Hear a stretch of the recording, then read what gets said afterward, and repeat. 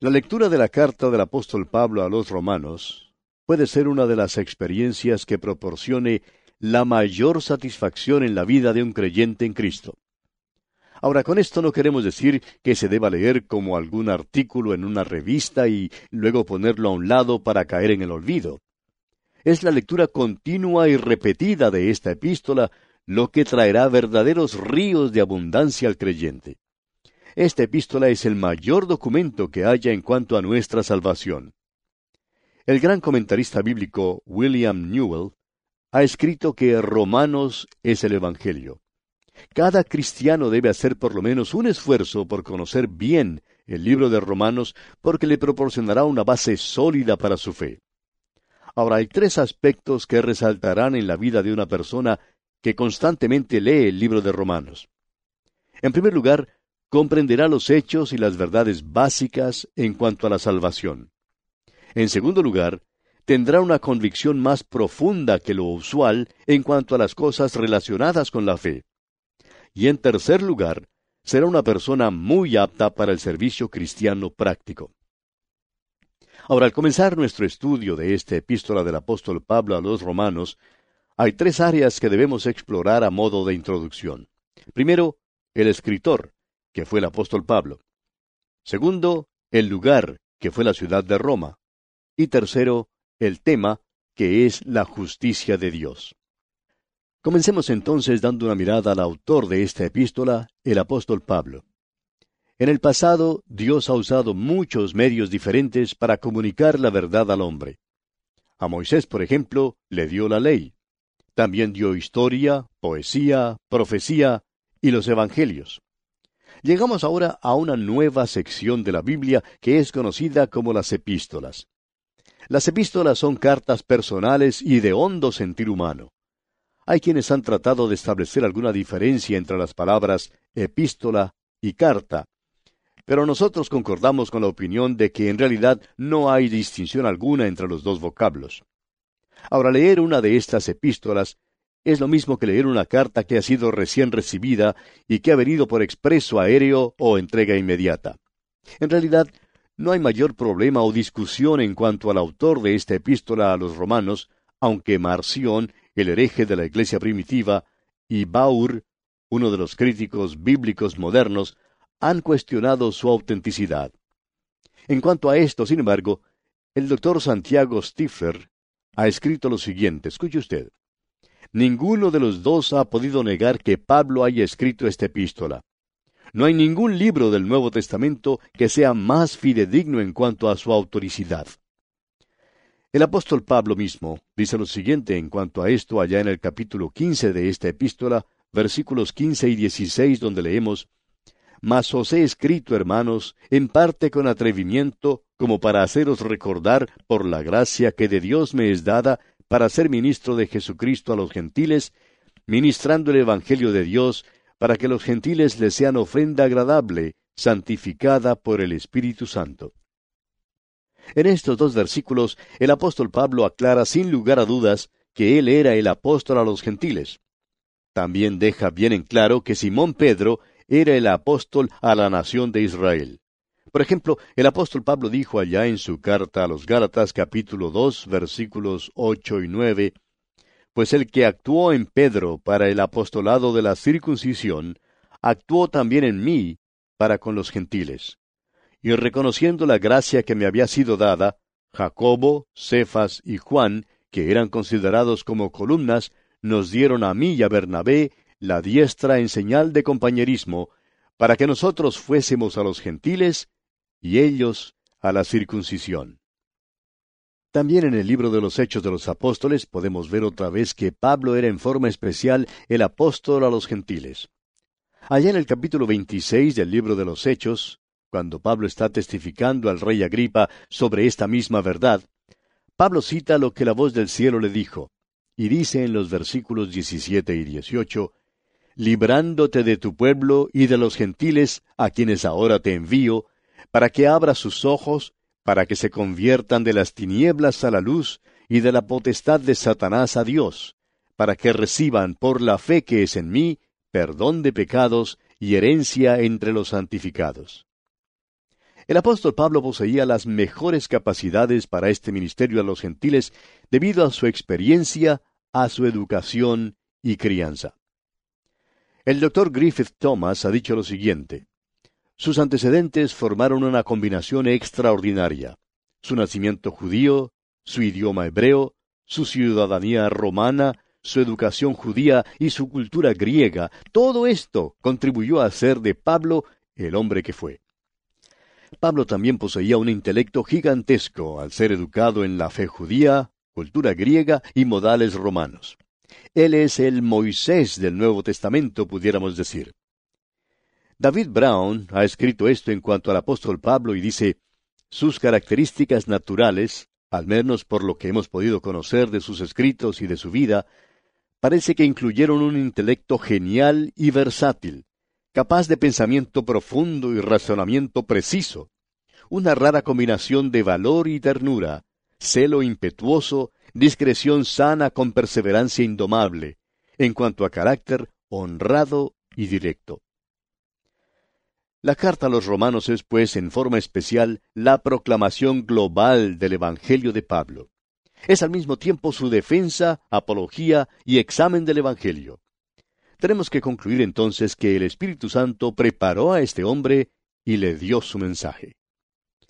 Demos ahora una mirada al lugar al cual fue escrita esta carta, o sea, la ciudad de Roma. Podemos declarar en forma categórica que el apóstol Pablo escribió esta epístola desde Corinto, allá en el año 58 después de Cristo. El erudito bíblico Paley confirma la fecha y el lugar de la manera siguiente. Él dice: no es por la epístola misma, ni por nada que se declare dentro de la epístola en cuanto a la fecha y el lugar, sino por una comparación entre las circunstancias referidas en la epístola con el orden de los eventos anotados en el libro de los Hechos de los Apóstoles y con referencias a las mismas circunstancias, aunque para propósitos bastante diferentes, en las dos epístolas a los Corintios.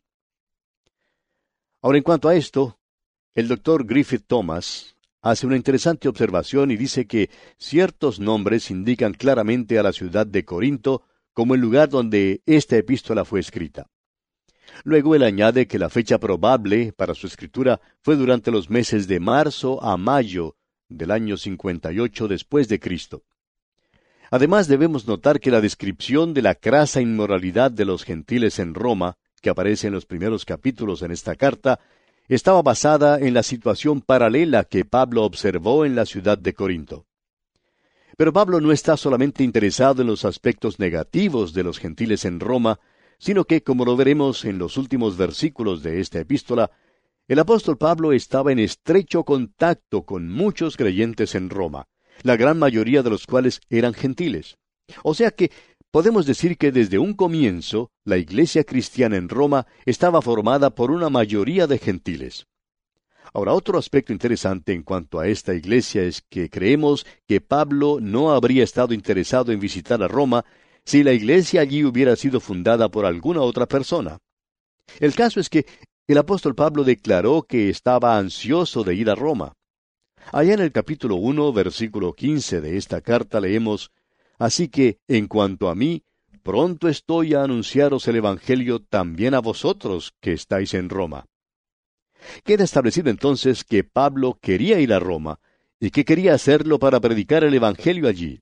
Y más aún, recordemos que el Señor se le apareció a Pablo y le dijo lo que Pablo mencionó cuando hablaba ante el rey Agripa, y que leemos allá en el capítulo 26 del libro de los Hechos de los Apóstoles, versículos 17 y 18. Pablo cita aquí lo que el Señor le dijo y dice: librándote de tu pueblo y de los gentiles, a quienes ahora te envío, para que abras sus ojos, para que se conviertan de las tinieblas a la luz, y de la potestad de Satanás a Dios, para que reciban por la fe que es en mí perdón de pecados y herencia entre los santificados.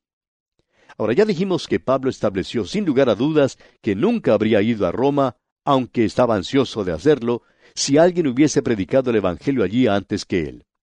Allá en el capítulo 15 de esta carta, versículo 20, dice: y de esta manera me esforcé a predicar el Evangelio, no donde Cristo ya hubiese sido nombrado, para no edificar sobre fundamento ajeno.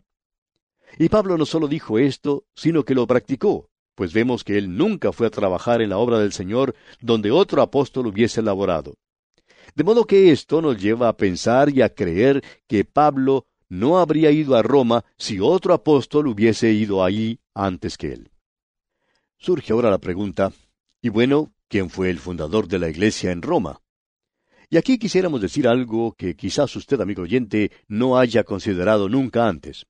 Y es que creemos que Pablo fundó la iglesia en Roma y que la fundó por control remoto, pudiéramos decir. La fundó empleando un radar espiritual. Usted dirá, pero eso es imposible, ya que en esos tiempos no había los medios de comunicación como el radar o el teléfono de larga distancia que tenemos hoy en día. Sin embargo, amigo oyente, creemos que estas son las mejores palabras para describir lo que ocurrió. Permítanos aclarar lo que estamos diciendo. Roma era una ciudad muy grande, y Pablo nunca había estado allí. Ningún otro apóstol la había visitado todavía. Sin embargo, es un hecho que allí surgió una iglesia cristiana. ¿Cómo entonces llegó a existir una iglesia en Roma? Bueno, es que Pablo había viajado a través de gran parte del Imperio Romano, ganando a hombres y mujeres para Cristo. Y siendo que muchos viajaban hacia Roma desde los confines del imperio, pues ocurrió que llegó el momento en que hubo muchos habitantes de Roma que conocían personalmente al apóstol Pablo, que lo habían conocido antes de trasladarse a la capital del imperio. Ahora alguien quizá preguntará, ¿está usted seguro que esto fue lo que ocurrió, que esta era la situación? Bueno, note usted lo que dice allá en el libro de los Hechos de los Apóstoles, capítulo 18, versículos 1 al 3. ¿Quiénes fueron los que se encontraron con Pablo en Corinto? Leamos esa porción. Hechos, capítulo 18, versículos 1 al 3. Después de estas cosas, Pablo salió de Atenas y fue a Corinto, y halló a un judío llamado Aquila, natural del Ponto, recién venido de Italia, con Priscila su mujer, por cuanto Claudio había mandado que todos los judíos saliesen de Roma. Fue a ellos, y como era del mismo oficio, se quedó con ellos, y trabajaban juntos, pues el oficio de ellos era hacer tiendas. Vemos pues que Pablo se encontró con Aquila y Priscila, habitantes de Roma, pero quienes habían tenido que abandonar esa ciudad, debido a una ola de antisemitismo y persecución desencadenada por el emperador Claudio. Ahora ellos se encontraron con Pablo en Corinto, y más tarde vemos que acompañaron al apóstol Pablo en su viaje a Atenas. Esta pareja llegó a ser un extraordinario testimonio para el Señor Jesucristo, siendo usados poderosamente por el Espíritu Santo dondequiera que iban.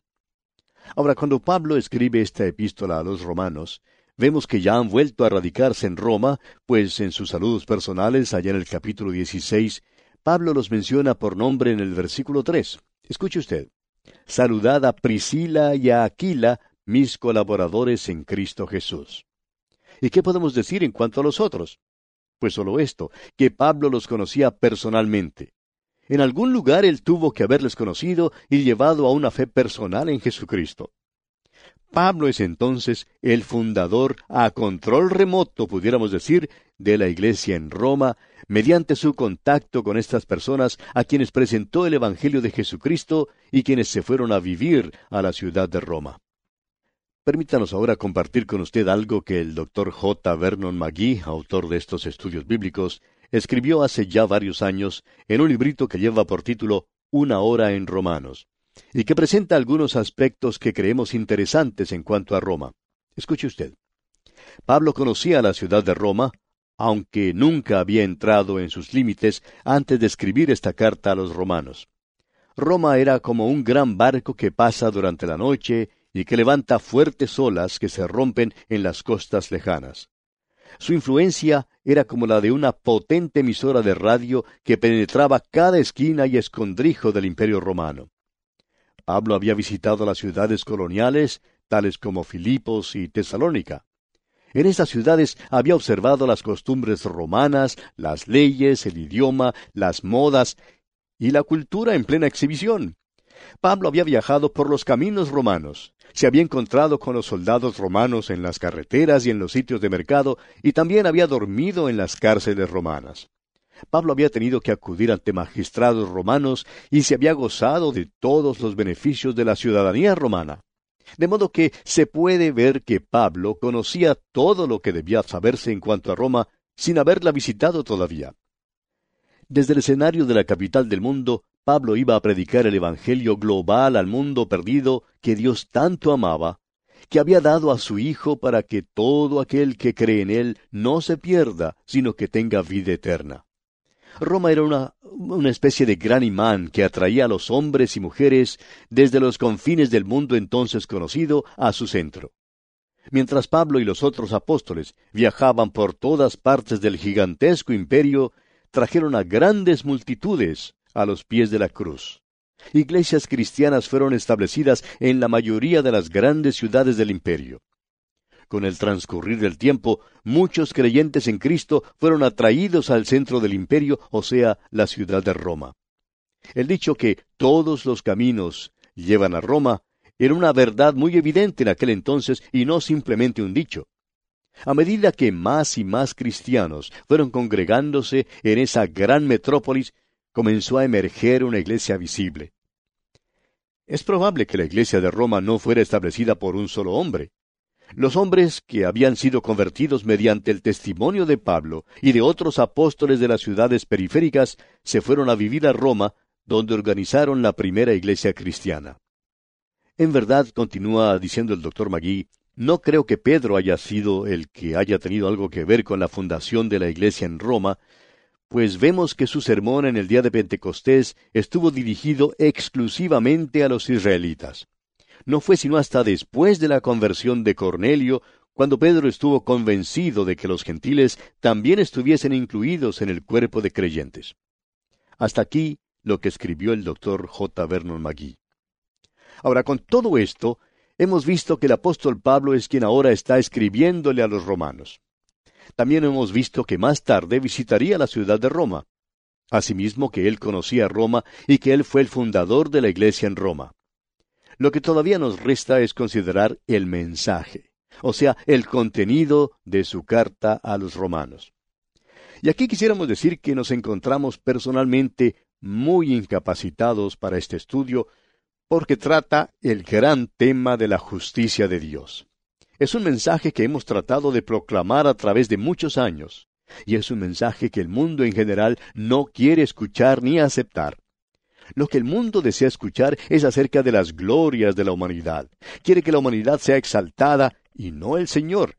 Y si habla de Dios, solo se refiere a su bondad. Y permítanos decir, amigo oyente, que estamos totalmente convencidos que cualquier ministerio que trate de enseñar la gloria del hombre y que no presente su depravación total, ni revele que el hombre es totalmente corrupto y arruinado, no puede ser eficaz. La enseñanza que no incluya esa gran verdad no puede levantar a la humanidad ni le podrá ofrecer remedio alguno, porque es un hecho que el único remedio que hay para el pecado del hombre hoy en día es el remedio perfecto que tenemos en la persona del Hijo de Dios, el Señor Jesucristo, y que Él ha provisto para una raza perdida y depravada. Ahora bien, permítanos ilustrar esta verdad de esta manera. El autor de estos estudios bíblicos, el Dr. J.V.M. Magee, nos cuenta que en cierta ocasión tuvo que regresar de un viaje a Europa y la Tierra Santa un día antes de lo que esperaba, porque había sido invitado a oficiar en los funerales de Audie Murphy, el héroe más condecorado durante la Segunda Guerra Mundial, y quien había perecido en un accidente aéreo. La esposa del señor Murphy le había pedido al Dr. Magee que se encargara del funeral, ya que ellos habían asistido durante más de 10 años a la iglesia que el Dr. Magee pastoreaba. El Dr. Magee había conocido a esta señora cuando primero ella aceptó al Señor Jesucristo como su Salvador personal. Luego pudo observar cómo ella crecía en la gracia y el conocimiento de Jesucristo.